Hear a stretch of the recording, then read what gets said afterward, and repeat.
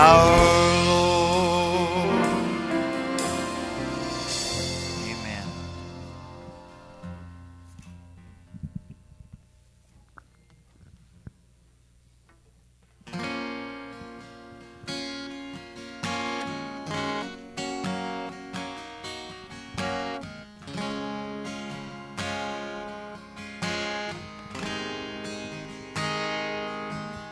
I speak the name of Jesus over you. In your hurt and in your sorrow, I ask my God to move. I speak the name 'cause it's all that I can do. In desperation, I'll seek heaven and pray this for you. I pray for your healing. The circumstances would change. I pray that the fear inside would flee. In Jesus' name, I pray that a breakthrough would happen today. I pray miracles over your life. In Jesus' name, in Jesus' name.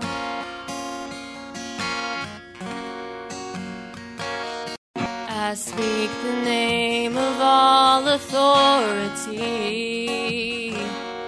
declaring blessings, every promise He is faithful to keep. I speak the name no grave could ever hold. He is greater, He is stronger, He's the God of possible. I pray for your healing. The circumstances would change. I pray that the fear inside would flee. In Jesus' name, I pray that a breakthrough would happen today. I pray miracles over your life. In Jesus' name, Jesus' name. Oh, come believe it, come receive it. Oh, the power of His Spirit is now forever yours. Come believe it, come receive it.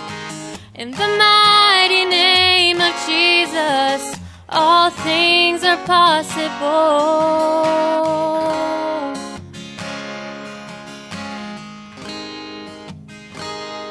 I pray for your healing. Circumstances would change.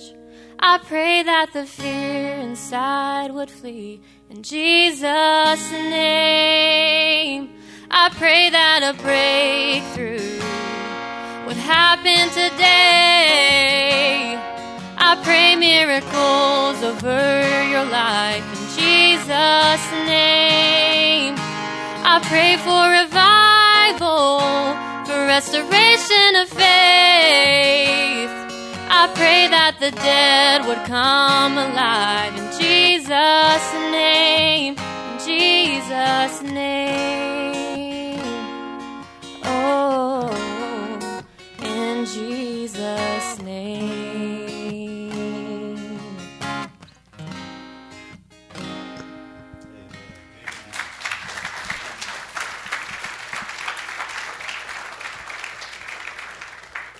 Amen. Enjoyed that? That was good. We're going to ask the kids choir again, right? Okay. The kids choir is going to come up, so if they can start making their way up now. While they're coming, let's sing God is Good all the time. Well, God is good all the time. It's a song of praise in this heart of mine. God is good all the time. Through the darkest night, His light will shine. God is good. God God is good all the time. Well, if you're walking through the valley, there are shadows all around. Well, do not fear. He will guide you. He will keep you safe and sound. He has promised to never leave you nor forsake you. And His word is good. God is good all the time. He puts a song of praise in this heart of mine. God is good all the time. Through the darkest night, His light will shine. God is good. My God is good all the time.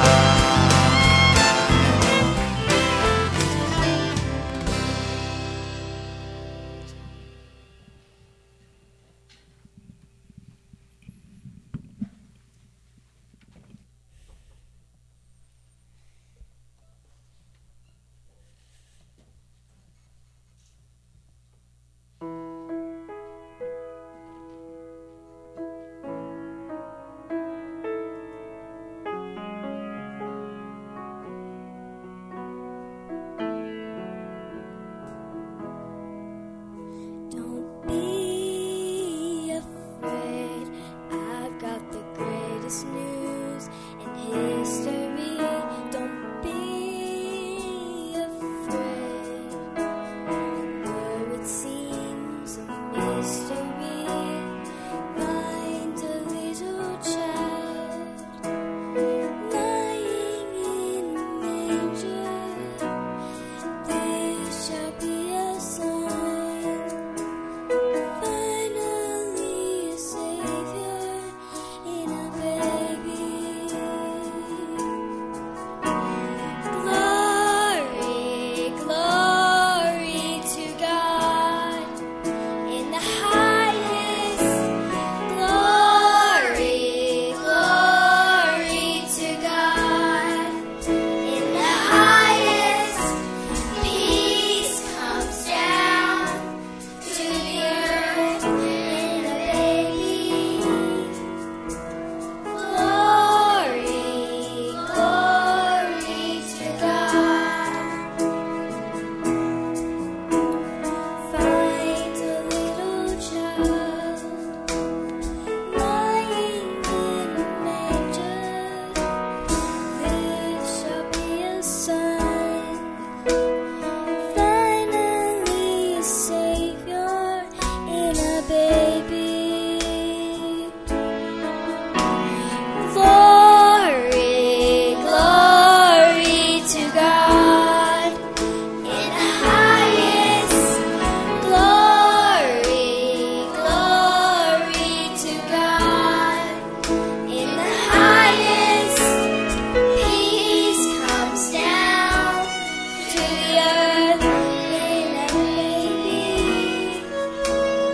Glory, glory to God.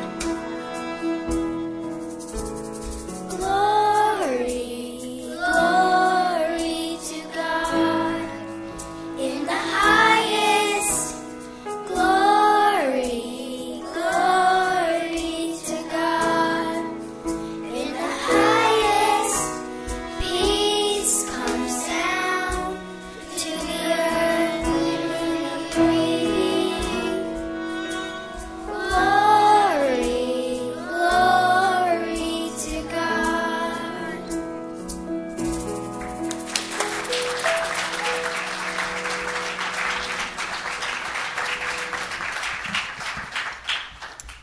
Amen. That's Church of the Future right there. Amen. Let's stand. We're going to ask the ushers to come as we get ready to have Brother Barry come.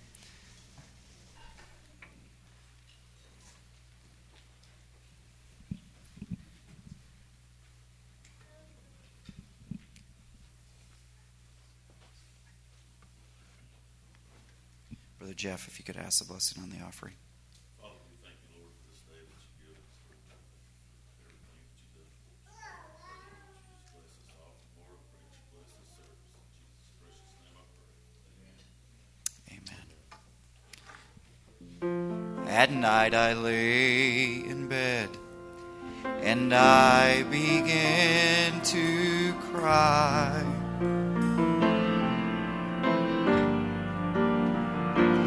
And my mind just fails to know exactly why. Well, I can't explain with tongue or pen the Spirit's groanings deep within, for it must be God here in my soul, 'cause I feel the pull, and I feel the pull.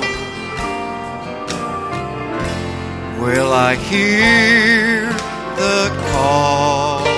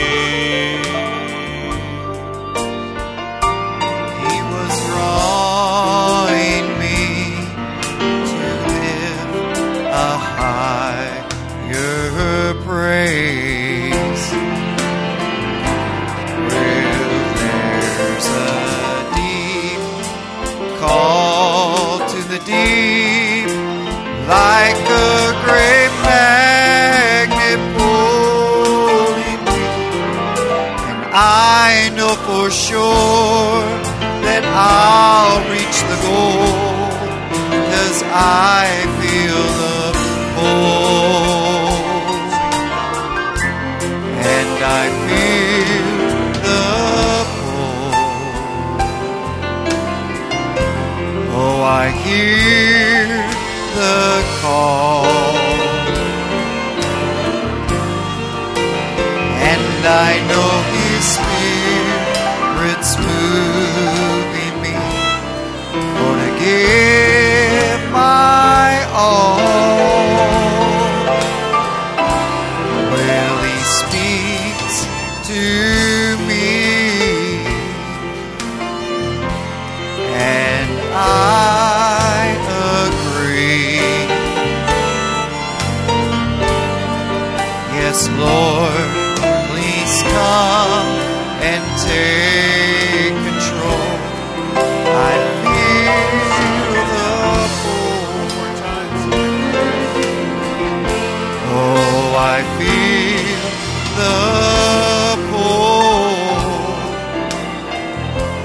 I hear the call, and I know His Spirit's moving me to give my all, for He speaks to me, and I agree.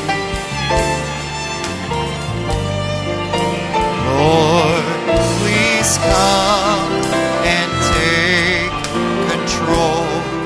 I feel the pull.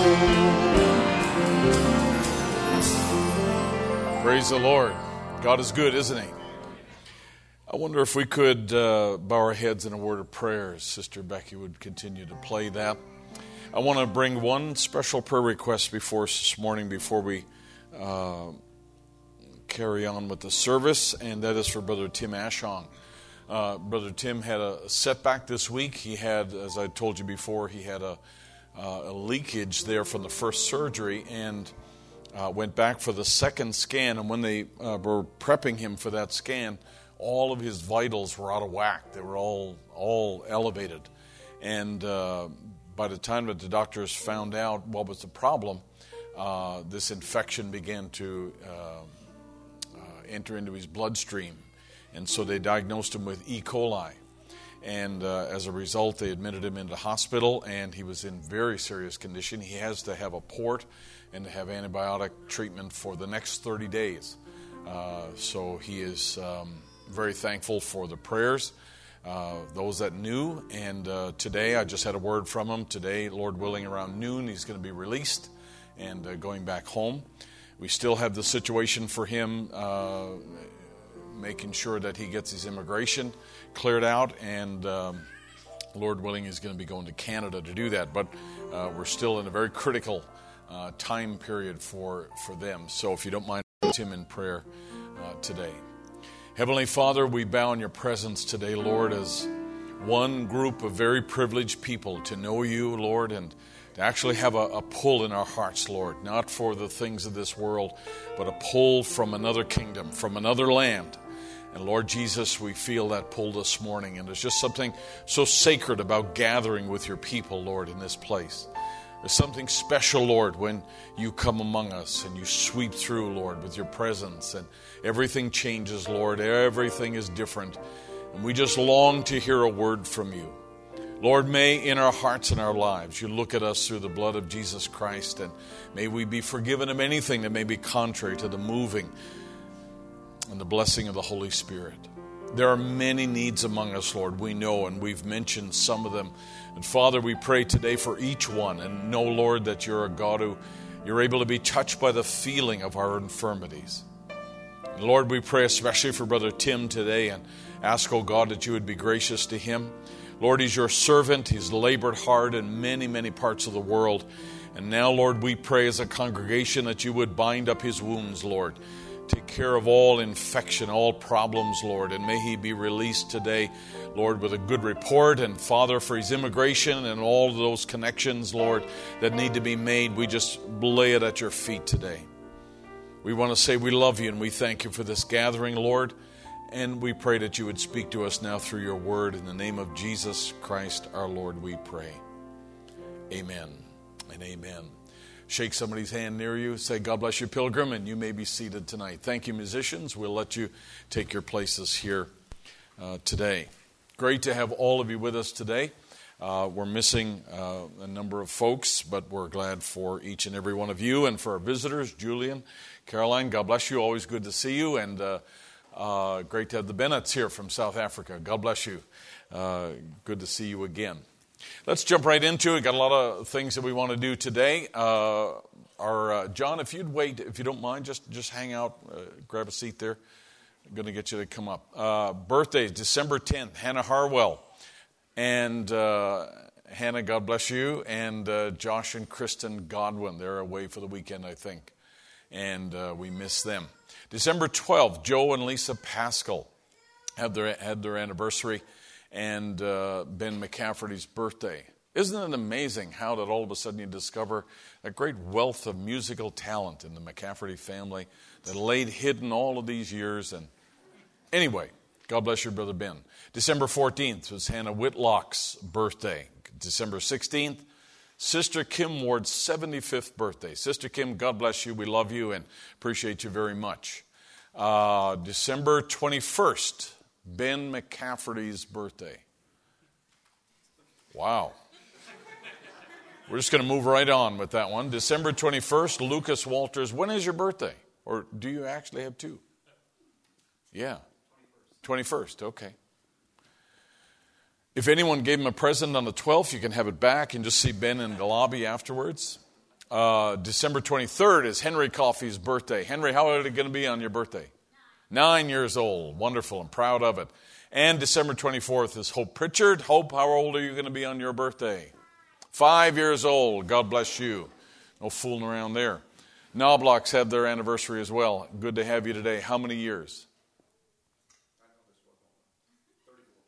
34 years. God bless you. We appreciate you both. Well, as we have just returned from Africa and had quite a trek on that journey there. It was a wonderfully profitable trip. We're going to play a little portion of our some of our footage. And I've got some pictures that I want to show you. I'm going to have Brother John just speak very briefly here this morning and tell a little bit about his experience. And when we were in Africa, we had a couple of very talented tech fellas, and we brought our drone. And our drone allowed us to be able to get above the groups and the churches and the towns and get some outstanding footage. We're putting all of that together, and it's going to be a documentary that we're going to show you of life in Arusha and then out in the bush. So this is just a little clip of that footage that we're going to show you here this morning. We have volume? All right. So this is just a little intro that we're going to use here.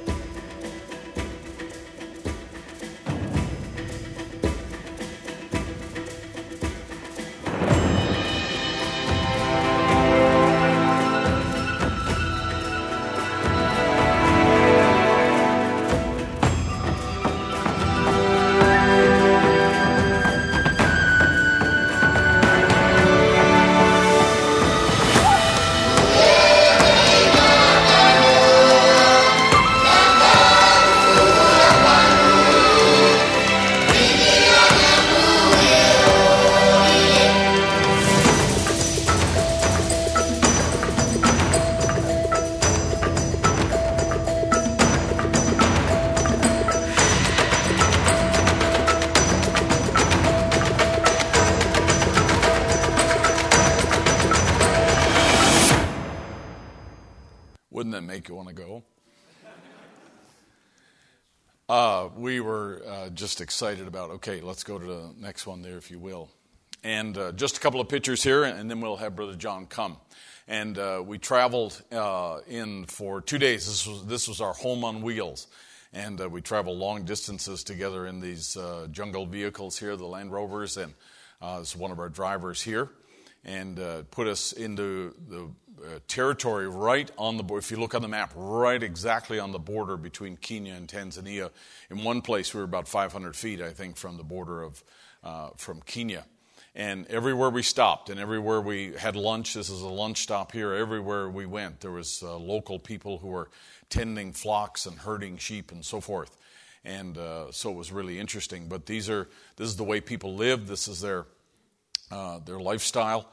And this was inside the church. They're inside a rented building at the moment, and they have land for a future church, but this is inside a government-built classroom that they have where we held services there with the folks in that part of the world. And then we went and visited one of the believers' homes, and naturally all the neighbors came, and they were all just standing around fascinated with the group that were there.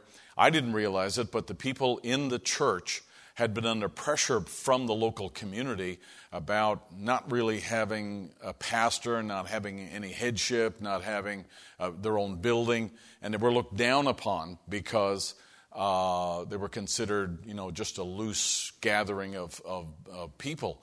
And then we showed up, and all of a sudden this group had great credibility that these people would come from North America and visit these people here. The mayor happened to be in the service that day, and he's a part of the Pentecostal group, and he came to me afterwards and talked to me about the group of people there. So their whole image changed in the community just by our visit during that time. This is a group from Kitendeni who are experiencing the drought, and they came, because they're Maasai, they came all the way over to Loliondo to be with the people. I think some of them are related, and they came over, but this is a group where the famine has actually taken place.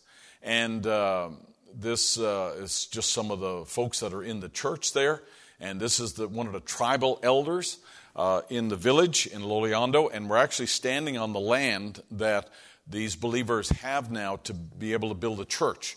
So they received the land free from the local government, and as soon as we showed up, I said, I'd like to see the land where the church is going to be.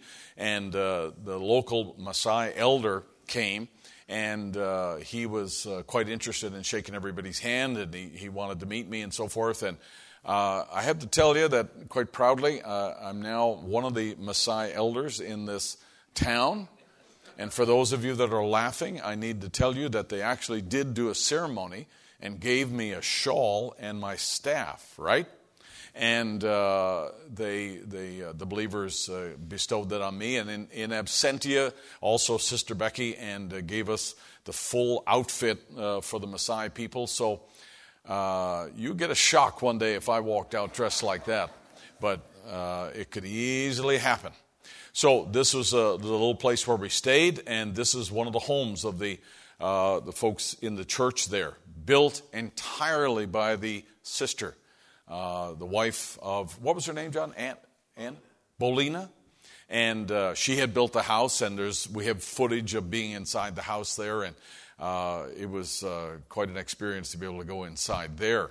And so we headed back to Arusha, then in the vehicles there, and passed by the local towns, local markets, until we got back with Brother Elias back in town again. For those of you that contributed to the Sunday school effort there, this was a great blessing. And Brother Ben had the opportunity to go and visit their Sunday school. And you'll get more footage and information and video clips on this a little bit later. I just wanted to show you some of the faces here.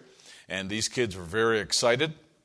We had over 1,000 toothbrushes and 60 pounds of toothpaste that we gave out to everybody, and among all the other things that were given by the folks here to bring out of Brother Peter's Sunday school organization. We call it an organization.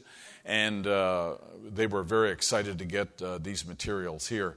And they were also very happy to have their picture made. William had a distribution time where he met all the kids and gave them all some candy and so forth for his visit. And then, of course, we had 4 services in Arusha, and that's William. He's my volunteer. And then we had the opportunity, which was a real blessing, to go Monday morning out to Namanga. And this is a church that we had built last year. And this is Pastor Jeremiah, and we had the chance to go out and meet with the people there and have a service with them. And so this is some of us walking in. This church cost $800 to build, and it took them 1 week to build this church. And we were just really blessed to be in there, and it was a wonderful time. We had a service. My son Steve spoke there, and we had the chance to have our picture made with all the folks outside. And you'll get some more footage and so forth on that. And this was inside. I don't know if we can play this or not. This is a video clip. I don't know if you can click that. Here you go. And hit play. You might know this African up in the front here. And they're singing and worshiping here. Sorry, we don't have the video sound on that.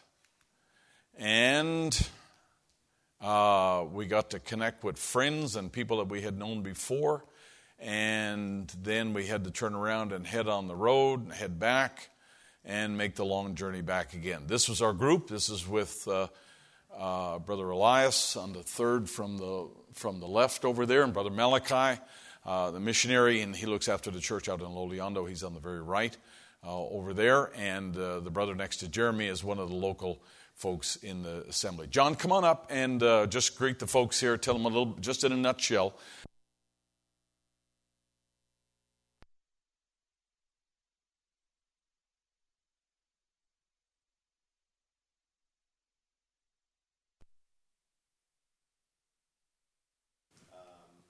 We were there friendships that were formed, being able to watch Brother Aaron preach a message in Loliando, and Brother Steve in Nananga, and Brother Coffee, an incredible series of messages in Arusha at this beautiful church that you here at HBT helped to build. And to see those people walking around, enjoying the grounds, worshiping inside the church, and the building is so much nicer than the areas around it. The walls there around the church are shared with homes, and little children were looking through their windows into the church, bedroom windows into the church courtyard, and listening to the music and enjoying the service, waving and talking to us. And it's just an incredible experience that I thought I would never be able to experience. And going with Brother Thomas and Sister Bolina, as he was saying, the first couple to convert. You saw Brother Malachi on the end there, on our far left. Our contacts are there in Arusha, but he is a missionary to the Maasai, and they love him. And he's visited several tribes out of many that he plans to continue to visit. And you have provided him with motorcycle and transportation. But because of that, it opened up, I think, that trip to Loliando, and it was just incredible to be among the Maasai people and to meet believers there. The brother that initially came in there had 5 young men who had converted before they began to form the church. And they were all there, and they all had a testimony, and it was just an incredible event. So I thank Brother and Sister Coffee and HBT for providing us the opportunity to go to Africa and to see what God is doing over there and to see the fruits of your labor here at Hickory Bible Tabernacle. So thank you, and thank you, Brother Coffee. Amen. God bless you, Brother John. Thank you.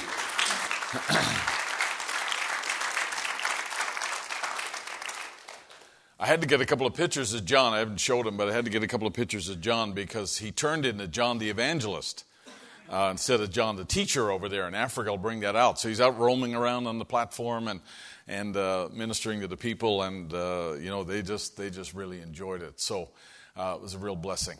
Well, we have more to show you, but let's turn to the Word this morning, and let's go to the book of Jeremiah, if you will. I'd like to take a little passage here this morning. Sorry to take up so much preliminary time. But I trust it was a little blessing to you to see that.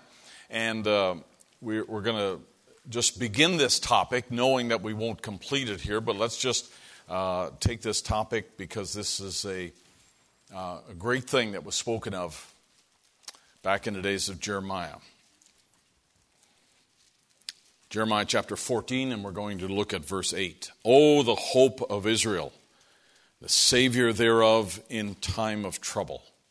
Why shouldst thou be as a stranger in the land and as a wayfaring man that turneth aside to tarry for a night? Why shouldst thou be as a man astonished as a mighty man that cannot save? Yet thou, O Lord, are in the midst of us, and we are called by thy name. Leave us not. May the Lord add his blessing. You may be seated this morning. Now, we want to just focus for a few moments on the word expectation. And expectation is an important biblical word, along with the words like hope and faith and so forth. And we have an understanding in the English language of what that word means. When young children are coming close to their birthday, they have expectations. If you watch my grandkids, it's funny as anything. You hand my grandkids a flyer. Maybe it comes in a newspaper, and they'll hand them a flyer, and we'll say, "Hey, circle what you'd like to have for your birthday." Their strategy is always the same, and I don't think they've ever coordinated this, but their strategy is always the same. They say, "Nanny, give me a marker," and they'll circle every single thing in the flyer, hand it to her, because I guess they assume that if I circle everything and I only got half, I'd still have a lot of stuff. And they have great expectations when it comes to that. So we understand what that word is in our culture and in our vernacular. But in the Bible, it's just a little bit different. And sometimes it's best expressed by contrasting the expectation of something and the reality of how it really is. So we can have an expectation about something, but the reality of it is the reality can be actually quite different. So we would think, well, I often talk to people like Brother John, first time going to Africa. He's seen lots of pictures, heard lots of stories, listened to testimonies about going to a place like that, and you have expectations. When you get there, the reality is often quite different. And we experience lots of that in life. So let me give you a couple of quick examples here of that point, and then we'll go from there. We'll build on that. So during the time of the pandemic, there was a lot of people who had great expectations of what it would be like to work from home, right? And we all thought, wow, this is the way it's going to be, and I'm going to do this, and I'm going to set it up this way. The reality actually was probably quite different for most people. When people hear about places in the world and they want to go, they can have an expectation, this is the way the Great Wall of China is going to be. In reality, that's probably what the Great Wall of China looks like on a weekend. And it's sometimes quite a shock, quite a startling thing for people to face the reality of how things really are. One of the most crushing things that have ever happened to me in my life was many years ago. And I'm going to say this tongue-in-cheek here, and I'm only going to explain it because we have some people who haven't heard this little story here. And I don't want anybody to react to this, okay? And I don't want anybody to send me photographs or memes or anything about this. But years ago, when I was a wee lad, I remember rooting around in my parents' closet because being from an English culture, from the culture of England, we always had biscuits in tins, always. And they were great biscuits that we had, cookies in our language, and really nice, fancy cookies. And they came in the tin, always came in the tin. And one time I was rooting around in my mother's closet, which was quite a normal occurrence, and I saw the tin and took the lid off, hoping now this is going to be a real feast for me, and it was full of buttons and bobbins. And lo and behold, this is what my mother's habit was, to fill up the cookie tins with all of this sewing paraphernalia. It was one of the great disappointments of my life. I had a great expectation when I saw it, and the reality was that there was nothing in there to eat at all. Now, last time I showed this was a number of years ago. I got all kinds of pictures and stories and internet stuff about these cans of biscuits here. So I'm asking you, don't send me any of those or anything with cats on it, because it just tends to ruin it brings back the memory. But I hope you're getting the point that you can have an expectation about something, but the reality can be quite different. A lot of people have expectations about their marriage, and the reality can be a little different than what they expected. A lot of people think, if I get married, you know what, that'll solve all my problems and everything will be great. I'll never have any disappointments or frustrations. That'll be the solution for everything in my life. And the reality is that, you know what, these are still the same two people that walked one direction down the aisle and walked another direction down the aisle, and marriage didn't change them at all. And so therefore, this idea of expectation is quite important to us, because Israel lived for 4,000 years in expectation of the coming of the Messiah. And expectation is defined as believing that something's going to happen, or believing that something should happen a certain way. And so there's a lot of passion very often involved with people's expectations. And you know, there's like for instance, in an election, when people expect, we get a new government, we're going to elect a new president, and we're going to have somebody in there. Our expectations are, wow, he promised this, and he promises that, and he promised something else, and then the reality is often quite different. But there's still no less passion when it comes to expectation. Unfortunately, a lot of people can be very sincere, but they can be sincerely wrong when it comes to expectations. All right? So that's the definition. Now, Brother Branham says in The World Falling Apart, he said the Romans in that day, they were looking for a Messiah, a politician, a super politician. And they wanted somebody to come down from Jupiter, come with a chariot of fire and sun behind his head. They wanted to beat down the Greeks and master the whole world. And the Greeks wanted that kind of a Messiah to come and tell them just exactly the kind of strategy that they would use to beat the Romans down. Everybody has their own ambitions here. And the Jews were looking for a general, some man that was coming with a rod of iron in his hand and a line of the tribe of Judah, and he was going to rule all nations. Well, I get it. That's all Bible, isn't it? That's all Scripture. He was referred to as the Lion of the tribe of Judah. He was referred to as a king. He was referred to as a conqueror. And he was referred to one who would become the ruler of the world. And so I get it. This is what the expectation of people actually was. And Brother Branham goes on to say that this ruler would run Rome into the river and drown them, and Israel was going to take over. I get it. God did that before in the Red Sea and the Egyptians and so forth. But when he come exactly the way the Scripture said he would come, but they was looking for him in a different way. So he came exactly the way the Scripture said, but unfortunately, a lot of people had misinterpreted the Scripture, and they had applied a meaning. They had applied an interpretation to this, and unfortunately, they were wrong. They were looking at the right thing, but coming up with the wrong conclusion. And that made people think differently about how it actually happened. And then Brother Branham says that all-important statement that we've mentioned before. In the bottom there, he says, I wonder if it wouldn't be the same today. If he come, if we wouldn't think that. We have our own ideas about what he ought to be. Now, that was 1963. We're well ahead of that. And we've learned at least that, it's probably not going to be the way that denominational people think about it. It's not going to be the way that the world describes it.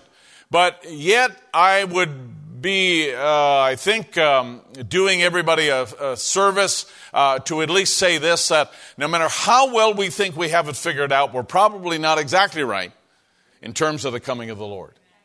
And how he would appear the second time, and how all of those things actually unfold, and how everything concludes. And we think, well, okay, we're just going to ride on a wave of revival until the bride is so excited we're going to get taken out of here. The Scripture actually speaks about other things that are going to be in place during that time as well. I don't doubt that there will be a revival among the bride, but we're also looking at a world that's right going to be on the edge of tribulation during that time. And remember now, ages overlap, don't they? Ages don't just have an abrupt finish and an abrupt start. They have an overlap. So I think the closer we get to that moment when we leave here, there's going to be an overlap of tribulation in this world in a greater way than what we would probably expect. What form that will take, or the descriptions of the squeeze, even that Brother Branham talked about, are very slim. We don't have a lot of detail about how it's going to be. And that's God's design, because, the Lord could have surely put descriptions on the heart of Brother Branham to tell us this is what you're going to face, this is what it's going to be like, this is how things are going to be, this is what you need to do with your money, this is how you need to save, these are the things that you need to prepare for. If God had laid that on the heart of Brother Branham to say that, he would have said that. And I think probably if he had said that, we would have all become professional preppers. Spiritual preppers.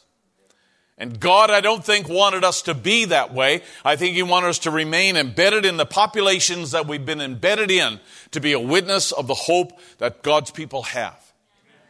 He did not want us, I don't think, to be isolated in some remote area of Montana, in a cave somewhere, or a big cave somewhere. I believe that he wanted us to be integrated in the society that he's called us to be in, so that we could be witnesses of God's only form of deliverance in the time when it comes. And to still to be witnessing and still to be sharing the good news that we have. So you can imagine, and this is not a hard stretch for you to imagine that back in the time when Jesus actually came, the expectation of the people back then in the coming of the Messiah was much more like this. Some golden stairway cranked out of the heavens, and the Messiah would roll down and take control of the cosmos. He would destroy the Romans, and Israel would be free again, enjoying the goodness of God like it was in the days of David and Solomon. Everybody following me? Now, that's probably a bit of a stretch, but a lot of people felt like this is, at least the Pharisees thought he was going to be a Pharisee, and at least the Sadducees would have felt the same way. Every group feels like if there's going to be a Messiah, it's going to come out of my group. Because after all, we're right. Everybody thinks they're right. And so the expectation for the coming of the Messiah, was built upon thousands of years of expectation about, I think the Bible means this, and I think the Scriptures mean that, and I think the prophets prophesied this, and this is what this is going to look like. And Brother Branham mentions many times that this is what it's going to look like, but the reality was so much different. So what a stretch it must have been for the people in that day to wander in and see a scene like this, and then put it together that all of these scriptures in the Old Testament actually spoke about this kind of an event happening. You have to give the people of that era a break. And Brother Branham comes along, and many times he says, you know what? He says, I wonder, could that be possible today? Where all kinds of people have all kinds of ideas about how it's all going to unfold in the last day. And even though the scripture verses are all there, Malachi 4 has been there for thousands of years. But yet a lot of people never accepted or believed that William Branham was the fulfillment of that verse about Malachi 4 and how he said a prophet would come. Isn't that right? I mean, Brother Branham didn't invent the verse. Brother Branham didn't place it there. It's always been there. And people have always been able to read it. But yet when it actually happened, there's a lot of people looked at it and said, you know what? Ministers warned their people. They said, hey, you can go for the miracles, bring grandma, she'll probably get healed, get yourself a prayer card and enjoy the benefits, but don't believe a thing that he teaches. All kinds of ministers told that to their people. So this idea of expectation is very important, because if we're expecting something, we better be on target. If we're expecting something, we better be right. And therefore, what you're hearing, the prophecies you're hearing, and the teaching that you're hearing, it should be come back and be tied to the scripture, or we can easily get off base like people did in every other era. Right? You've got to be tied back to the Bible. You've got to be tied back to the light of the hour. Otherwise, it's really easy for us to be misguided, even by our own thinking about what that means. All right? So that's our little intro part here. Now, when we come here to an example like in Ruth and Naomi, they're in Israel, they're gleaning from the fields, they know that Boaz is there. I love Naomi's words, and this is what it says in Ruth chapter 3. And when Ruth, came to her mother-in-law, she said, "Who art thou, my daughter?" And she told her all that the man had done to her. This was Ruth and Boaz's exchange. And then afterwards, she's telling Naomi. And she said, the 6 measures of barley gave he me, and he said to me, go not empty unto thy mother-in-law. And then said she, sit still, my daughter, until thou know how the matter will fall, for the man will not rest until he have finished the thing this day. So don't you worry. Don't go ahead of God. Don't try to interpret this. Don't try to fix this in any way. God's in control, and this is a sign that God's going to fix it. So we're just going to put our hope here in Boaz, and Boaz is going to carry this out. Just rest in this. Now, I find that the more I've read that verse, I find that that's probably a real good piece of advice for us as well. That rather than try to put your energy into interpreting the Bible and thinking that it's going to come out this way, I think it'd be good for you just to rest. Hey, our Boaz is going to work it all out. He's going to get his bride from here to there. Don't you worry. Don't fret. Don't spend your time interpreting things or trying to figure it out. There are going to be all kinds of squirrely and wacky things that are going to take place before the bride leaves here, and you're better off not getting disappointed because your thoughts are sidetracked here and there. Just sit at his feet for a while and watch how he brings it to pass. Just sit at his feet for a while and watch how God does it, because God's already got it figured out. He knows the future just like you know the past, and God's going to get it done. Don't you worry. And don't try to, like Naomi did not tell Ruth, he's going to do this next and that next and that next. She didn't do that. She just said, hey, my daughter, just sit still. Follow the pillar of fire and let it lead you to where God wants you to take it. Now remember, Brother Branham said, it won't go to everybody. The understanding won't go to everybody. The mysteries are not revealed to everybody. The understanding of what's happening in your time doesn't go to everybody. He said when Jesus was on earth, not over 1/3 of the Jewish race ever knew that he was on earth. You know that. And he come to the elected, and they received it. He came unto his own, and his own received him not. But to as many as received him, to them gave he power to become the sons of God. Right? Isn't that right? So he came to Israel, but all Israel didn't accept him. But he came unto those ones, and those ones that did accept him, they became the sons of God. And so Brother Branham say he came to the elect, and they received it. And that's where the Spirit goes tonight, is to the elected. Say this with me. Thank God I'm elected. Let me tell you something. You didn't do anything to elect yourself. God elected you from before the foundation of the world. And that's where the Spirit goes tonight. That's where God's moving tonight, is among the elect. That's where God is visiting tonight. And that's where God's speaking tonight, is to the elect of the hour that are on the earth. Isn't that right? God's not dealing with the elect of other ages. God's not dealing with the elect, in future times. God is dealing with the elect that are on the earth tonight. And if you're a member of that group tonight, let me tell you, expect that God will deal with you and He'll want to show you more things to come. Take your Bible, if you will. Let's go to Isaiah chapter 35. And I'd like you to read this with me. I want you to actually see, I want you to see where it is in your Bible tonight. Isaiah chapter 35. Now, this is interesting because it's prophecy given about Israel and their restoration.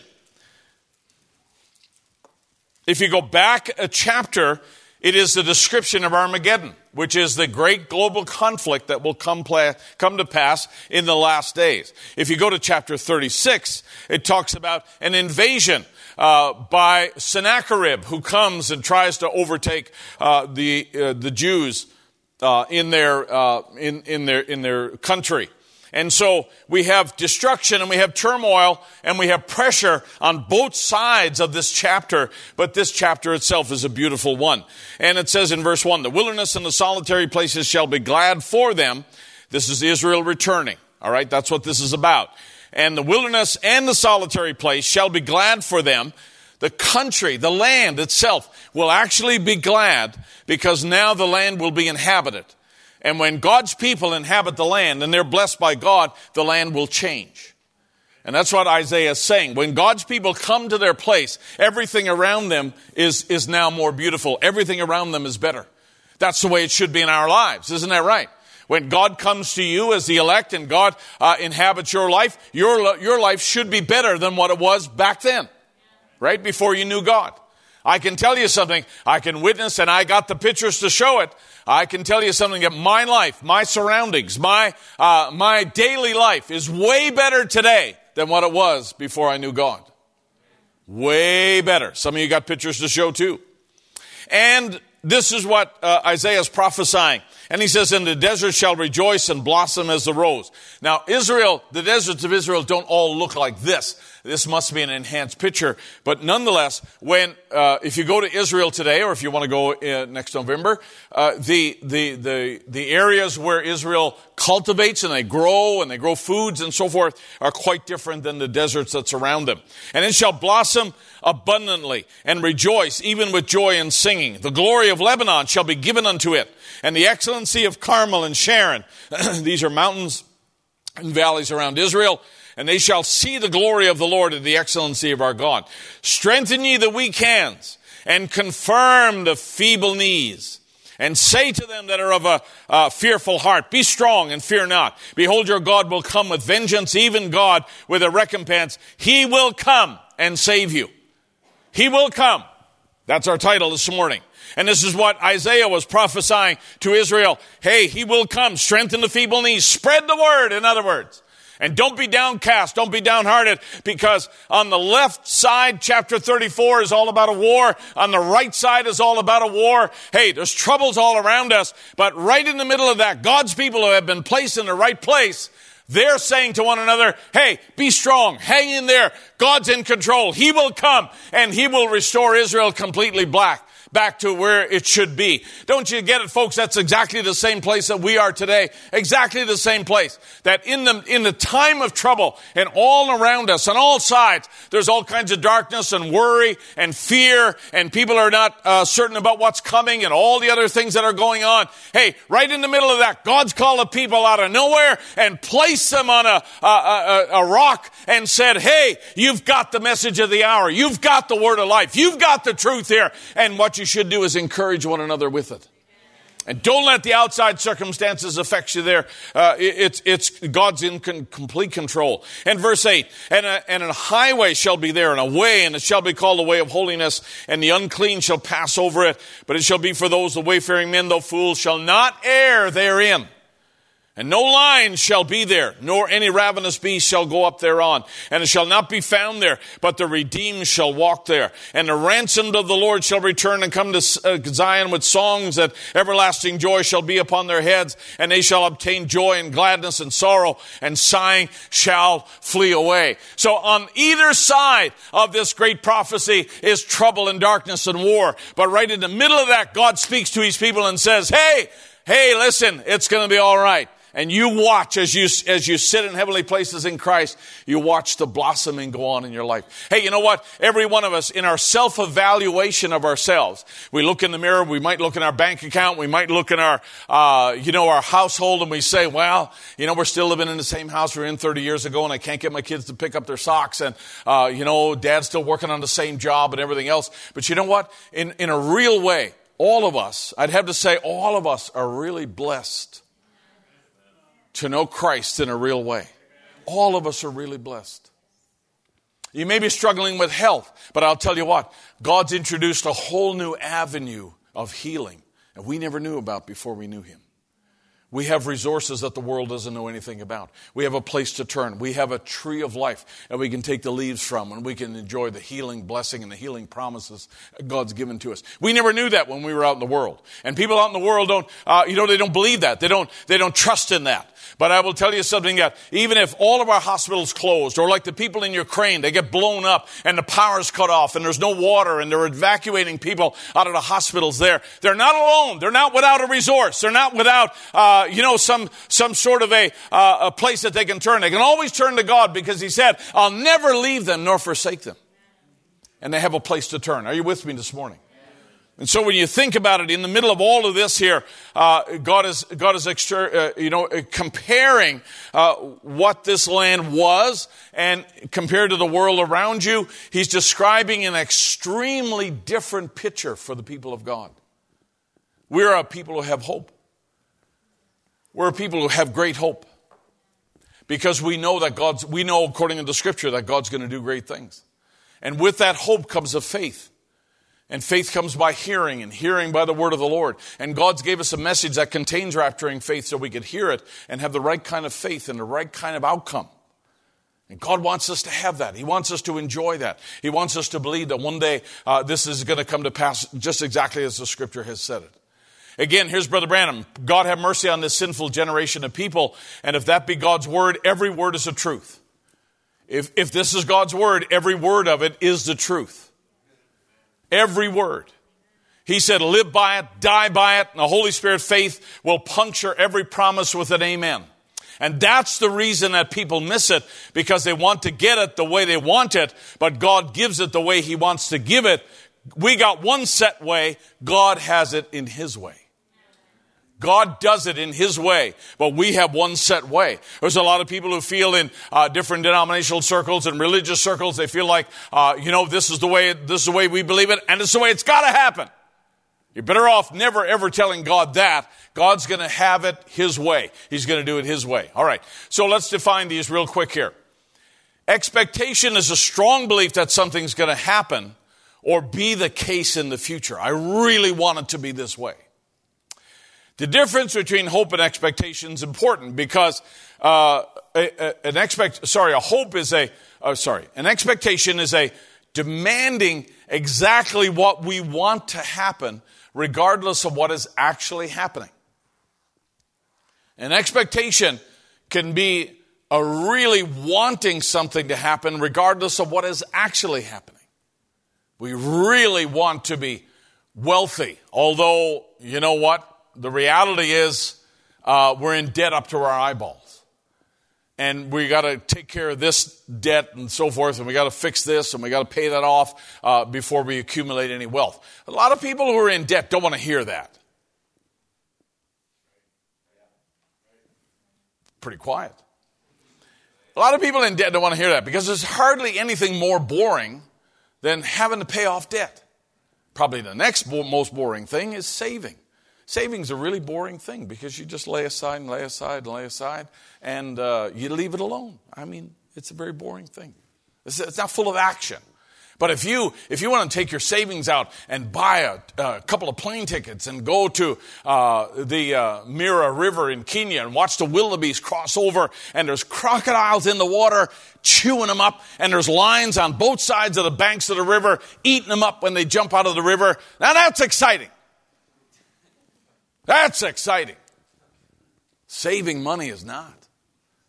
So there's an expectation that people have. They really want it to be this way. But the reality is that something is happening another way.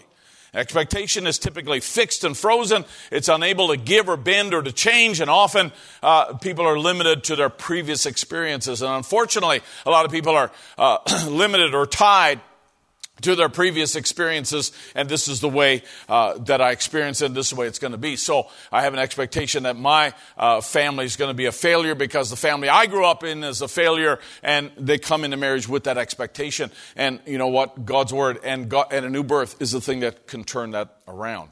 Now, just very briefly here, hope is a desire, though, for something to happen. It is flexible. It responds to all situations instead of battling against the ones that appear to be opposite. Hope admits the reality of something. It desires good for another, but gives them room to change over time. And we can hope for more than what we know, and we can hope for something better. So hope is a lot more flexible, and hope is going to give a little bit of a stretch here in terms of, what actually is the reality of a situation. The last sentence there, and we may need to adjust our hopes, but we can always keep hoping. Hope helps us to keep moving forward. So that's just slightly the difference there. All right, let's apply that now. In Isaiah chapter 49. Now watch this scripture here. This is really a great scripture. If you have your Bible open there to the last passage of Isaiah, just flip over to 49, if you will. Read it with me, as I've only got a couple of verses here. And let's go to verse 1, Isaiah chapter 49. Again, Isaiah is very clear, and he's making the expectation of the hope of Israel very clear. Listen, O isles, verse 1, unto me, and hearken ye people from far. The Lord has called me from the womb, and from the bowels of my mother hath he made mention of my name. And he hath made my mouth like a sharp sword, in the shadow of his hand hath he hid me. And he make me like a polished shaft in his quiver, and he has hid me. He has hid me, and said unto me, Thou art my servant, O Israel, in whom I will be glorified. So in other words, he's describing Isaiah like a weapon. I'm going to use you to break through. I'm going to use you to cut through all of the misconception. We're going to bring the truth here. He's made me like a polished shaft in his quiver. He's made me effective to be able to speak. He's given me the voice. He's given me the insight. He's put words in my mouth here.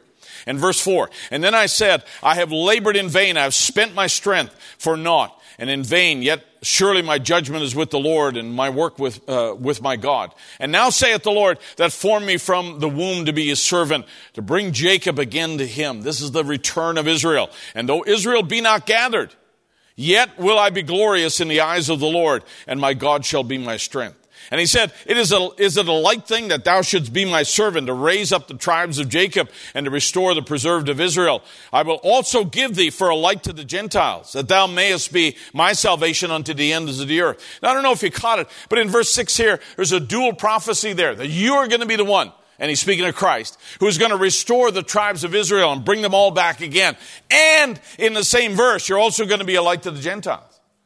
He's not just speaking about Paul here as one who goes to the Gentiles. Paul's a messenger to the Gentiles, of course. But this is about Christ, and he's going to bring all mankind back. He's going to restore Israel back again. And that's what's going to take place. And then in 7, he says, Thus saith the Lord, the Redeemer of Israel and his Holy One, to him whom man despiseth, to him whom the nation abhorred, to a servant of rulers, kings shall see and arise. Princes also shall worship, because of the Lord that is faithful and the Holy One of Israel, and he shall choose thee. So this is the prophecy and the hope that Isaiah speaks of to the children of Israel, that one day God will come, and he'll come in a way that he'll affect all mankind. He'll affect all the earth. And this is the way that it's going to be. God's going to restore the tribes of Jacob, and he's going to raise them back up again. They're scattered all over the world. We've been beaten up in captivity, and all these other occupying forces like the Romans here have oppressed us. But you know what? He's going to restore the preserved of Israel. Read it there. He's going to restore the preserved of Israel, and I will also give thee as a light to the Gentiles. We never could anticipate from that verse how it's actually going to happen, how Israel would reject Christ, and Paul would take the gospel and turn to Israel or to Gentiles in Acts 13.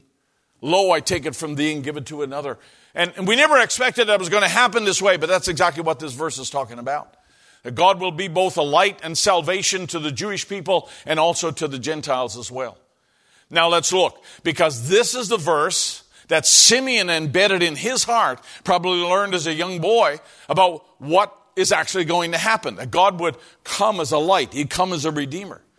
And so he's standing in the temple, and he's waiting. He's just and devout. You'll hear this scripture read over the Christmas season.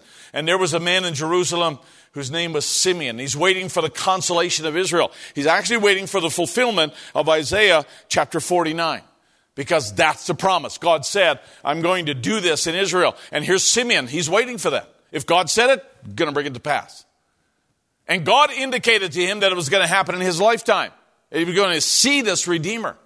So every day he gets up and goes to the temple. He's not indifferent about it. Every day he gets up and goes to the temple, and he believes Isaiah 49 is going to come to pass. At least God's going to show him the fulfillment of this in his lifetime. And he's standing there. And when Mary and Joseph pass by and they've got the little baby there, no one else is taking notice of them. No one else is saying, whoa, that's him. But something about Simeon recognizes there's a presence.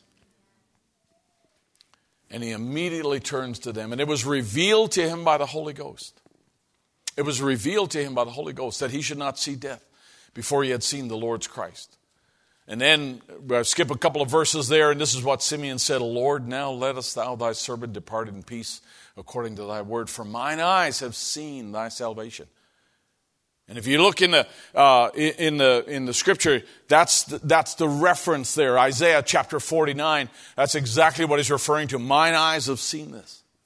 Everything is not restored. The Gentiles are not a part of this yet. But you know what? God's doing something. Let me just stop and say this. Your ability to see God doing something in the day God's doing it is a really great privilege. I said your ability to recognize God doing something in the day that God's doing it is a tremendous thing. Because there were so many people in that day, like I said, you take the people who were in the temple, no one else understood or realized who this little couple actually was with their firstborn child. But Simeon's got access to the mind of God. He's got access to the revelation of what's being fulfilled right in his day. Because God's told him, I got a revelation that God's going to let me see this in my lifetime. So he's going to church every day with the expectation it's going to come to pass. His ability to see what God was doing in the day that God was doing it was a great benefit to Simeon. And I think that he was vastly in the majority. He was certainly outnumbered in his day. And now we find ourselves in our time. And for those of you that are here today and God has revealed and God's dealt with your heart and shown you things that pertain to this hour, and you're able to see what God's doing in the hour that God's doing it, there really should be no ceasing of our thanksgiving to God. There really should be no lack of praise to God because you're able to see something that the world really has no revelation about. Because if they did, they'd act differently. If they did, they'd certainly act differently. Satan's going to fight that, we know. The world is going to, it becomes darker and darker because the Bible doesn't say that revelation is upon the world. It says that gross darkness is upon the world, right? And there's trouble all around. There's the preliminaries to tribulation, the preliminaries to Armageddon. And, we can easily see that all of these things are moving and being shaped in the world. And hey, listen, folks, wake up. All the pressures, all the sanctions, all the threats against Russia, Russia's still there, right? I don't say that they're the same as what they were before, but you know what? They're still there. And God will allow them to remain until all the prophecies about Russia are fulfilled. I don't believe they're all fulfilled, and that's why they're still there. Because there are other nations that have been swept up and shut down because of war, but they're still over there. I'm not condoning them, and I'm not supporting them at all. But you know what? If God's got something more for Russia to do, Russia will remain. If God's got something for the United Nations to do, they'll remain until God fulfills it. Because it's not their choice. It's not their smarts. It's not their tactical ability or their tactical superiority. It's not the amount of money that they have in the bank. Let me tell you, it's God's design that certain nations are going to do certain things, and God's raised them up, just like He raised up Nebuchadnezzar to carry the children of Israel down into Babylon there. And God holds all of those things in His hand, and you're the one that's living there saying, checking off the boxes and saying, yeah, that's exactly what's happening. That's exactly what's happening. And what you don't realize is that you're seeing what God is doing in a particular day, and to have that ability to see what God's doing in the time He's doing it, puts you in a very exclusive category. Not a category for which we boast, but a category for which we give thanks. Not a category about which we boast, but a category that we just say, thank you, Lord, for saving my soul. And thank you, Lord, for treating me like a man like Simeon, that you've alerted me. And every time I come to church, I want to come with an expectation that this could be the day. This could be the season. This could be the series that Brother Barry starts that wraps it all up. And he says, Lord, now let us thy servant depart in peace according to thy word. For mine eyes have seen thy salvation, which thou hast prepared from the face of all people, a light to lighten the Gentiles and the glory of thy people Israel. Those two things now are going to begin to come to pass, because here's Simeon recognizing that God started that. God's released a tripwire. Now all of a sudden it's now beginning to unfold. So now we'll see the glory of the people Israel. Now we'll see the light to the Gentiles. Now all of those things can happen because God set it in motion here. But think about this. Here are the disciples who walked with Jesus, lived with Jesus, ate the bread and the fish, drank the wine, saw the dead raised, looked on the cross and looked in the empty tomb. And in Acts chapter 1, they're still asking the same question. When they therefore came together, they asked of him, saying, Lord, wilt thou at this time restore again the kingdom of Israel? They've got an expectation that when the Messiah came, he's going to do this and this and this. And so are you going to run the Romans out? Is this going to be like the time of David and the time of Solomon? And they're still asking that question to Jesus. And he says to them, it's not for you to know the times or the seasons which the Father hath put in his own power. In other words, why can't you be like Naomi? Why don't you be like Naomi and just say, let me do it. I got it. I got this, folks. I got your back. I know where this is going, and I know the timing for all of this. Just relax. Boaz will do it. He'll take care of it. Right? That's what Jesus is telling the people there. And he said unto them, it's not for you to know, but ye shall receive power after the Holy Ghost has come upon you. And this is going to be the season now where all of this comes to pass. And God's going to use you in it. But what you need to do is go and receive power so that you can be vessels. You can be like Isaiah, like a polished shaft. You can be an arrow in his quiver. You can be a spear in his hand. You can be effective for the kingdom and break through if you just let God use you. And that's what he's telling him. He's not referring at all to the end of time. He's not referring at all to how things are going to roll on for another couple of thousand years. They would have had no idea. They're still thinking, their expectation is that, you know what, when the Messiah comes, we will be minus the Romans. He's going to take care of the Romans. That's exactly what he's going to do. And they were sincere, and you would be too if you had the Roman power ruling over you. But I will tell you what, their expectation was misguided. So the expectation and the reality can be two different things. Now, we're not going to be able to get through all of this here because there's more to this. And the whole end time Christmas scenario and all of the scriptures and chapters that are dedicated to the first coming of Christ and how he was born on the earth, they encompass a lot of things. And Brother Branham said there was all kinds of prophecies fulfilled in the first coming of Christ. And all kinds of things fulfilled when he died on the cross. And so those are worth exploring. But let me say this, and let me just leave you with this thought. Because there are times when every one of us, we can be looking at circumstances, and you can know that God is dealing with your heart about something. And you can come to a conclusion. You can make a decision. Now, the way Brother Branham talks about God dealing with us is different in different ways. He'll deal with a man differently than he'll deal with a woman, for instance. I don't know if you know that. But if God wants to deal with a woman, he'll deal with her relationship with her husband. That's one way to get a woman's attention. And he'll also deal with her children. Something goes wrong with one of her children, let me tell you, mom's antennas go up. Or you pick on one of her children, and all of a sudden, this she-bear quality comes out. So God has ways of dealing with a woman. That's not the same way that God deals with a man. God will deal with a man, first of all, about his employment, about his job, about the thing that he does. Because a lot of times we'll say, well, hey, Jeff Jackson, yeah, I heard you go to HBT. What do you do? I'm a fireman. I work in a plant. And, you know, we're quick to say those things. You know, we're quick to identify who we are because our work is important. People ask me, what do? I say, I just tell stories. That's all I do. The other way that God will deal with me is in my relationship with my wife.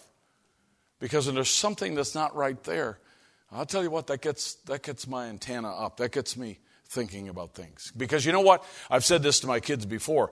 I never made a vow to you. So you know what? Our relationship it might have an end point here, buddy. Don't you get too secure here. And don't think that I've got to bend over backwards for you just because you're my son here. Made no vow to you. But when it comes to my wife, now that's a different story because I made a vow to her. And that vow is until death. Death is the thing that dissolves that vow. And really, to me, that's only temporary until you're reunited on the other side. You're going to meet your wife on the other side, right? You hope. You're making quite an assumption there, buddy. So to me, it's not a temporary thing. It's a thing that I believe will last to eternity. But that's something that God will do. But I will tell you something that in my experience, you know, the expectation is as a single fella that you want to get married, right? And all this row said, stay out of trouble. Just shut your mouth. Just stay out of trouble. The expectation is that you want to get married. But the reality is that sometimes couples can go through difficult things. They might be absolutely in the will of God. They might be in the perfect will of God. But it can be trying sometimes. It can be challenging. Because your evaluation of that person is really very surface when you're courting together. Very surface. I mean, guys dressed as dapper as you and, you know, suave, charismatic, debonair, independently wealthy, and handsome. My goodness. And so I might look at you and say, whoa, he's a candidate. Did I hear the word date in there? Oh, it must be the will of God. Look how I feel. A lot of that is just sorry, should I not have said that?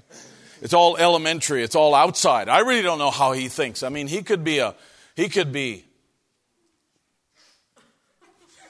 rank rascal for all we know, right? Yeah, I think he's admitting something here. We really don't know. A lot of that's cursory. It's superficial. We really don't know who that person is. It takes years for us to get to know somebody. And in that process, there can be challenges there. It doesn't mean that it's not the will of God. It just means that when we face challenges, we don't turn and run because you know what? We've made a vow.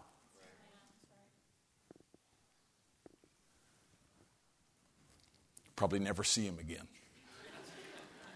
When it comes to making a life decision, I'm going to move here, or I'm going to take this job, or I'm going to go to college. You know, there might be big decisions. Brother Aaron's made a big decision in his life. That places him in another part of the cosmos altogether, another part of the world. That's a huge decision, not knowing all of the things that were going to unfold for him. I mean, there's no way you could have predicted you'd be here today, right? And me talking about you and having your picture on so many pictures there, and all the other things that have happened in your life in this few short years since you made a decision. You're making a decision, well, I just feel that it's right. I just feel that this is what I should do right now. It's all you know. And by faith, we make that decision. But I'll tell you what, God knows how to allow that decision to be tried. He knows how to, and Satan will get there and say, see, I told you did the wrong thing. Because this is not working, that's not working. Hey, he might be exactly in the will of God, but it can still be challenging. And we can have an expectation. Brother Aaron could have an expectation. This is what it's going to be like in America. This is what it's going to be like, when I get there. And people who live in other parts of the world, they have expectations about America, don't they? They have all these ideas that, wow, you live in America and the money must be everywhere and all the opportunities of the big houses and all the rest of it. The easy life. And if I could only get to America, a lot of people say that, don't they? If I could only get to America, everything would be all right. And the reality is quite different. Reality can be pretty hard. Reality can be challenging to do that. It may not be at all that person's not in the will of God. It could be in the will of God. But sometimes there are pressures and there are challenges and there are things that you have to face and more things that you have to decide. To me, our job is not to try to figure out everything that's going to be ahead. The thing that you need to fall back upon is what God told you in the first place. Doesn't that make sense? Because no matter how hard you try, you can't imagine, you can't correctly figure out who you're going to marry. You just said you were going to get married. You can't figure that out. You don't know what she looks like. You don't know who she is. You don't know where she's from. Now, she has to be from here because you have to get married and stay here. All right? I'm just telling you that. I know that. Girls, I know that. But he can't imagine. He can't, no matter how hard he tries, he can't figure out the future. He's got to know that God's told him. He's got to know what God's told him right now. And let that be the anchor. And everything else that comes that tries to blow against that or push against that, the waves that beat against that. You know what? He's always got that anchor. He's always got that tie. This is what God told me to do. Amen. And then his expectations are not destroyed. Then his hope is intact. Then he can have faith that God, I believe that God sent me here. Yeah, I'll tell you what, I believe that God sent me here. I believe that with all my heart.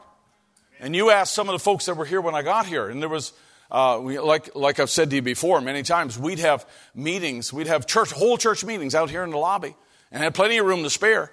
And we'd have our church dinners in that classroom right there. We'd set up food and have dinners in there. Brother Troy and Sister Connie, they'd remember. And we'd put out food in the thing. And had plenty of room for everybody to be in there. As a matter of fact, one of the founding members who was here when I got here said, you'd be a fool to come to this place. Nobody here. And I listened to all of it. But I'll tell you what, I believe that it was the right thing. And I had expectations, I had thoughts. But it never came out anything like I thought. But that's not what really matters. It's not really matter that I guessed right how it's going to be. What I needed to know was what God told me in the first place. And if God told me in the first place, I can always come back to that and rest on that. And realize that no matter how much criticism or how much, circumstantial evidence, or no matter how many people said, I wouldn't go there if I were you. My goodness, there's 3,000 churches within 30 miles there. I wouldn't go there. Hey, listen, I can only tell you, I know what God told me. As a matter of fact, when I came here, I was asking a brother I knew, and I was asking around, well, who are the other churches here? Because I didn't know. And a brother gave me 37 names of pastors who were in the 20-mile radius of this church. And there was 37 names that he gave me. I endeavored to find the names and addresses of every one of those ministers and wrote them all a letter. And in the letter I said, hey, just want to introduce myself and say, I'm in the area, I'm here at HBT, and don't want to interfere with anything you're doing. Don't want to bother you or your assembly. God's got us a little flock here and just laboring in the same vineyard area that you are, and just wanted to say, hey, and let's have coffee sometime. Let's go out and have coffee. I want to hear what you're doing. I want to hear what's going on. I wrote, as Brother Sam's laughing here, and I wrote 37 different letters. Guess how many replies I got? Now look, the mail is slow, all right? Sorry, Sister Karen. The mail can be slow. Now that was 2008. I got one response back. And that one response was from Jewel Forney. And Jewel Forney called me up on the phone. He said, Brother Barry, he said, God bless you, brother. He said, welcome to the neighborhood. He said, I live 20 minutes from your church. Welcome to the neighborhood. And I asked a brother who doesn't live here, and I asked him, I said, why didn't anybody else write to me? Why wouldn't anybody else write? He looked at me and he said, like, duh, they don't want you here. And I thought to myself, well, that's really silly because hey, we'll give all people the benefit of the doubt. And I'm not being critical in any way. I'm really not. I'm just saying that I didn't want to, and I expressed that. I didn't want to be a threat or an interruption to anything anybody else is doing. But I wrote the letter because I knew what God had told me to do. And I wanted to, hey, if we're going to sojourn together, if we're going to labor together in the vineyard, let's work together. It's better for us to be working together than to be working apart. It's better for us to be, communicating and cooperating as best we can and coming to one another's aid and, helping one another out than to be, throwing stones at one another. There's no profit in that. Butting heads only proves who's got the harder head. None of that's profitable. Because I'm saying I always had to come back to what God told me, not what I had figured out. I can tell you that the choices you made, the choice you make, even in the will of God, can be very difficult. They can be tried because God never has ever promised us the easy way. He's never promised us a passageway full of ease. He's never promised us that, hey, listen, once you're in me, once you're in Christ, hey, everything's okay. The reality is that you've entered a battlefield. You've entered a warfare. And in that time of warfare, especially when we have Armageddon on one side and we got darkness on the other side and all the other pre-tribulation things that are going on, you know what? We got to come back to what God's promised us in the last day. He said, I'll be with you, even in you. And we can rest back like Naomi said and say, hey, Boaz is going to take care of this. That's what I know. I know that Boaz, he's a near kinsman. And you know what? A kinsman redeemer is that. He's a redeemer. He's going to do it in his time, his way. He's got the resources. You know what? We're going to rest in that. I just am glad that I know. I'm glad I'm tied to Boaz. And I don't have a thing to worry about. I can honestly tell you, I do not know what the squeeze is going to eventually entail. I do not know all the factors about what this world's going to look like when we leave here. I don't know. I don't have those details. I've searched the message and I've wondered. I've talked to other people and I don't always know. I don't know whether, the people will see the California earthquake. The timing of, there's all kinds of things in there that, I'm not going to thus saith the Lord to anybody on it all because there's things here that I'm just going to have to leave to God. But I do know this. I do know that God sent a prophet, and that prophet brought a message. That message turned my heart back to Christ. And in the arms of Christ, I can rest just like Naomi said. He'll do it. Let's stand to our feet. Let's stop there. Because here are very well-meaning people, very sincere people, those disciples, and they're asking the question, way up the road, Lord, wilt thou at this time restore the kingdom? Will you restore the kingdom back to Israel? And they're 2,000 years early. They have no idea, but they're 2,000 years early. In the meantime, I'd say this, saints of God, we should do everything that God's told us to do. We should do everything that God's laid upon our heart. We should do everything we can to spread the light, to witness the gospel, to be able to travel and publish, and to be able to spread the good news that God's given to us. Because I do know this, the only way out of here, the only way out of this world, that's cracking and folding up and falling apart. The only way out of here is through Christ. There is no two ways. There is no other way out of this world. That is the way home, and I believe that God will eventually get us there. I believe it's in His hands, and I'm trusting in that. I'm going to make it. He's already said that I would. Let's sing that this morning here. And I want you to sing this as a declaration now, what you believe. I'm going to make it. I don't know how, don't know when, but I believe I'm going to make it. Let's sing it together. I'm gonna make it. He's already said that I would. And I'll keep on trusting that He's working everything for my good. He walks beside me, and heaven is in my view. Oh, I'm gonna make it. Sing it again now.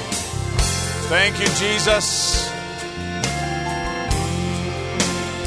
Yes, now. I'm gonna make it.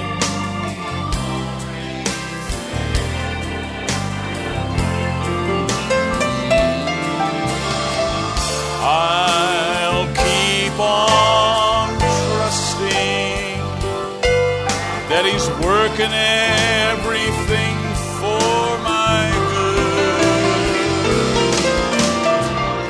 And He walks beside me. Heaven is in my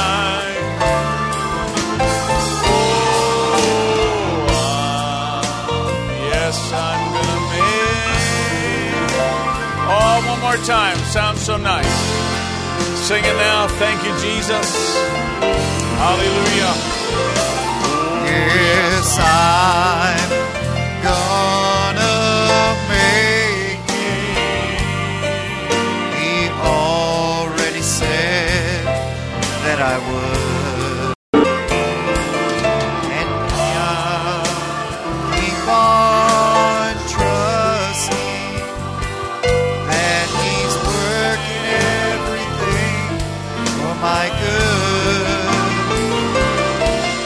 And He walks beside me, and heaven is in my view. Oh, I'm gonna make it through. He's got it all under control. God's got it all under control. We believe that. Now, I'd like to say this about those letters that I wrote. And there's many ministers that since I sent out that letter, I've become friends with and got to know. Some of them are gone on to be with the Lord. And some of them, they were people who had eventually left the faith or walked away or whatever else. But, some of these brothers over time, and through families interconnected in different churches, we've gotten to know some of these brothers, and wonderful brothers. Had them come here and minister for us, and we're thankful for that. But I will tell you what, that, sometimes my point in saying that is, sometimes you have an expectation that this is the way it's going to be. But you know what? You always had to come back to what God's told you. Come back to what God showed you. Don't be wishy-washy about that. Lord, and when we make decisions, we should be saying, Lord, make it clear. Make it firm. Let me drive down a stake right here. And Lord, when it's time for me to pull that up and move on, Lord, make that clear. Because we're going to need to have that stake. We're going to need to hold on to that when the winds blow strong. But this is true. Yes, sir.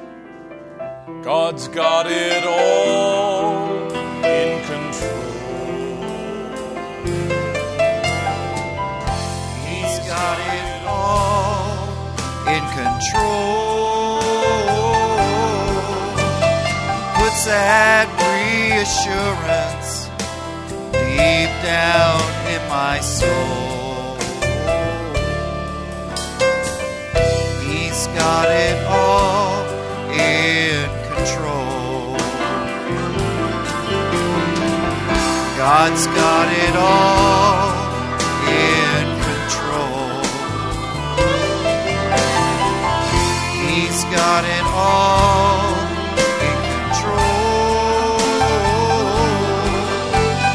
Put that reassurance deep down in my soul. He's got it all in control. He's got it all in control. God's got it all in control. Put that reassurance deep down in my soul. He's got it all in control. God's got it all. Yes, God's got it all.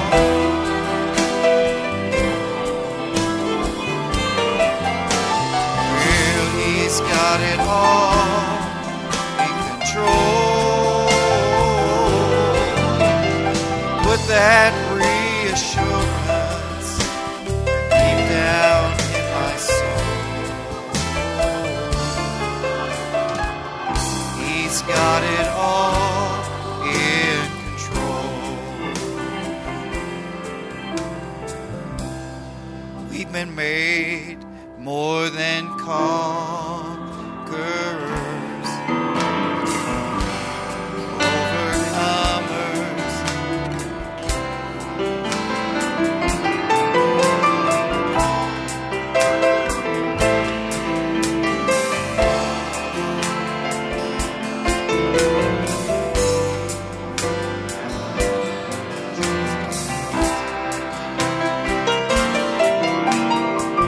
Well, we've been made more than conquerors. We're overcomers in this life, and we've been made victorious. It's through the blood of Jesus Christ.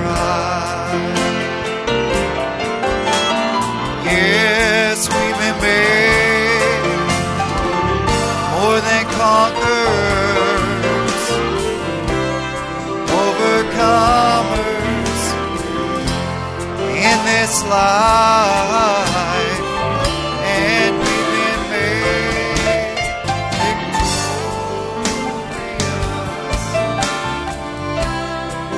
through the blood of Jesus Christ. One more time. Well, we've been made more than conquerors, overcomers in this life. We've been made victorious through the blood of Jesus Christ. Give thanks with a grateful heart. Give thanks to the Holy One. Give thanks because He's given Jesus Christ, His Son. Oh, give thanks with a grateful heart. Give thanks to the Holy One. Give thanks because He's given Jesus Christ, His Son. Oh, and now, well, let the weak say, I am strong. Let the poor say, I am rich because of what the Lord has done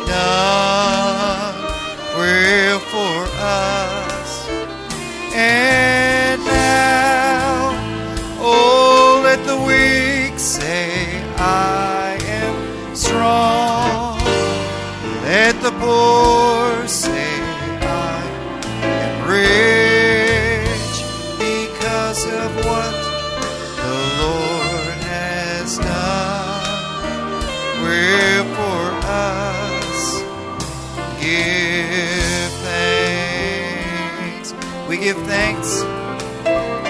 Give thanks with a grateful heart. Give thanks to the Holy One. Give thanks because He's given Jesus Christ, His Son. Oh, give thanks with a grateful heart. Give thanks to the Holy One. Give thanks because He's given Jesus Christ, His Son. Oh, and now, well, let the weak say, I am strong. Let the poor say, I am rich because of what the Lord has done. Wherefore us. And now, oh, let the weak say, I am strong. Let the poor say, I am rich because of what the Lord has done for us. Give thanks. Oh, we give thanks. One more time. Yes, we give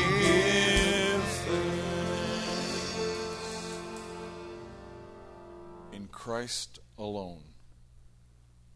We're going to have a baptism this morning, and we're always excited to have the opportunity to baptize those that want to commend their hearts into Christ's care, and to me it's just a wonderful thing. So I'm going to slip out and let Ben sing just a little bit. Sister Joe's going to get baptized this morning. She's ready to go, and her mom and dad want to come up, and anybody else, the pool is ready, and anybody else that would want to come. No better time, no better day than today. Heavenly Father, we thank you for this opportunity, Lord, to be able to gather with your people. And Lord, at the end of this service, to be able to commit a life into your hands. And now, Lord, we ask that you would just go with us, Lord, our separate ways, our separate places. Bring us back together, Lord, the appointed time. Our sights are fixed upon you, Lord. Hearts, Lord, are focused upon the things, Lord, that matter in the end time. And in Jesus' name, we entrust our lives to you afresh. Bless Sister JoJo this morning, Lord, and Father, may she just rededicate, reconsecrate her life to you, Lord, at a young age. That desire, Lord, comes from somewhere, and we know it doesn't come from the enemy. And so, Lord, I pray you'd fulfill that longing in her heart. Give her that peace that passes understanding. Commit the people to you, Lord. Thank you for this opportunity, Lord, we've had this weekend to be able to fellowship together. Have your way in Jesus' name. Amen. Amen. Let's sing it. In Christ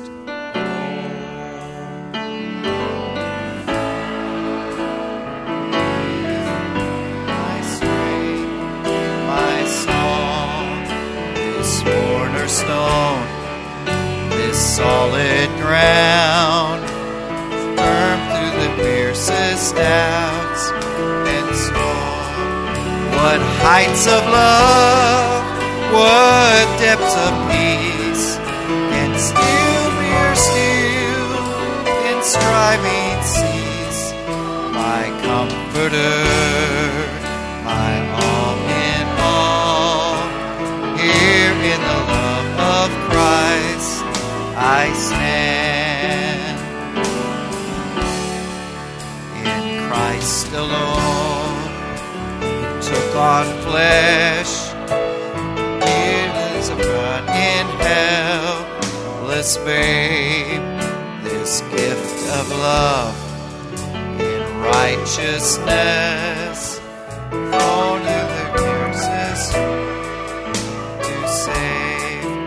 Then on the cross where Jesus died, the Lamb of God was satisfied. For every sin on him was laid. Here in the depth of Christ I live. Amen. There in the ground. There in the ground his body lay. Light of the world by darkness slain. When bursting forth in glorious day, up from the grave he rose again. Amen. And as he stands in victory, since curse has lost its grip on me, for I am his and he is mine, bought with the precious blood of Christ. No guilt in life, no fear in death. There is a power of Christ in me. From life's first cry to final breath, Jesus commands my destiny. No power of hell, no scheme of man can ever pluck me from his hand till he returns or calls me home. Here in the power of Christ I stand. I want to sing that verse one more time. I love this verse. Amen. No power of hell, no scheme of man, amen, can ever pluck me from his hand. I enjoyed that this morning, amen, that sometimes, I know I've been guilty of this numerous times, my expectations of what I expect God is, how he's going to handle the situation, isn't the reality. But somehow it comes out exactly right every time, amen? So no matter what hell is trying to do to you, no matter what scheme of man, God knows what the end of the book is. Amen? Aren't you thankful for that this morning? No guilt in life, no fear in death. This is the power of Christ in me. From life's first cry to final death. Amen? Jesus commands my destiny. No power of hell, no scheme of man can ever pluck me from his hand. Amen. Till he returns or calls me home. Here in the power of Christ I stand. In Christ alone. In Christ alone. My hope is found. My life, my strength, my song, this cornerstone, this solid ground, firm through the fiercest drought and storm. What heights of love, what depths of peace, what fears are still when striving cease. My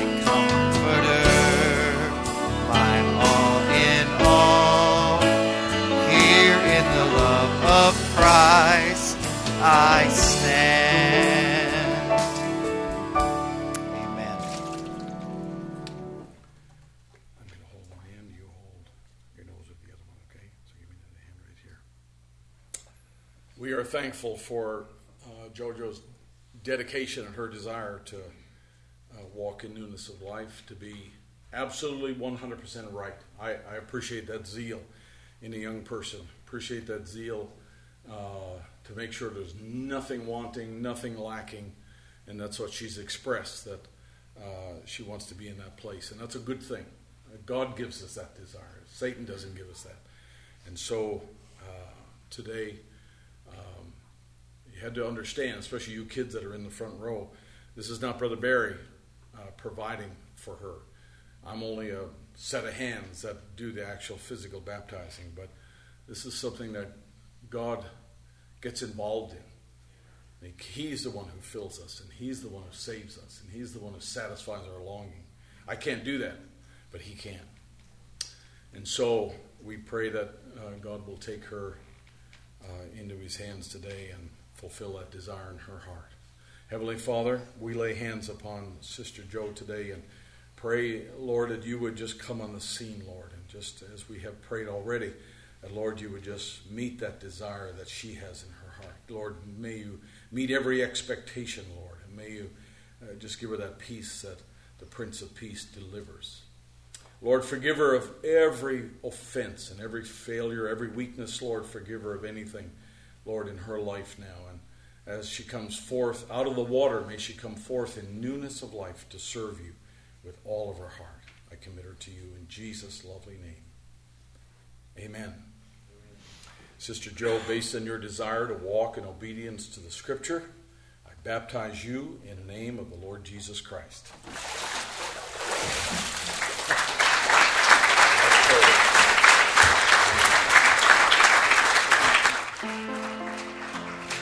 Falling in love with Jesus. We're falling in love with Jesus. Falling in love with Jesus was the best thing I ever done. His arms I feel protected. In His arms never disconnected. In His arms I feel protected. There's no place I'd rather be. Falling in love, falling in love with Jesus. We're falling in love with Jesus. Falling in love with Jesus was the best thing I ever done. Let's bow our heads.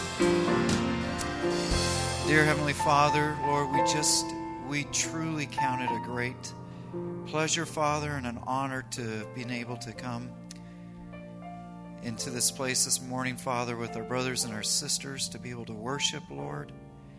And Lord, we ask for a couple things, Lord, this morning, if we may.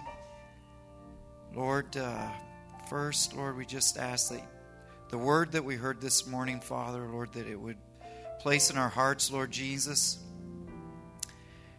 Help me, Lord, that my expectations aren't set, Lord, but that instead I just put, Lord, whatever situation I'm going to, Lord, in your hands, Father, and that I know you've got it all worked out, Lord, and that you know what the end is, Lord, and that you help us, Father, and help me, Lord, not to set my expectations.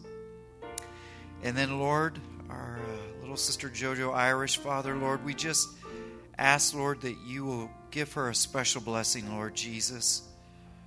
Lord, as she has made this commitment, Father, to you in front of our group here, Lord, we just ask that you'll continue to bless her, Lord.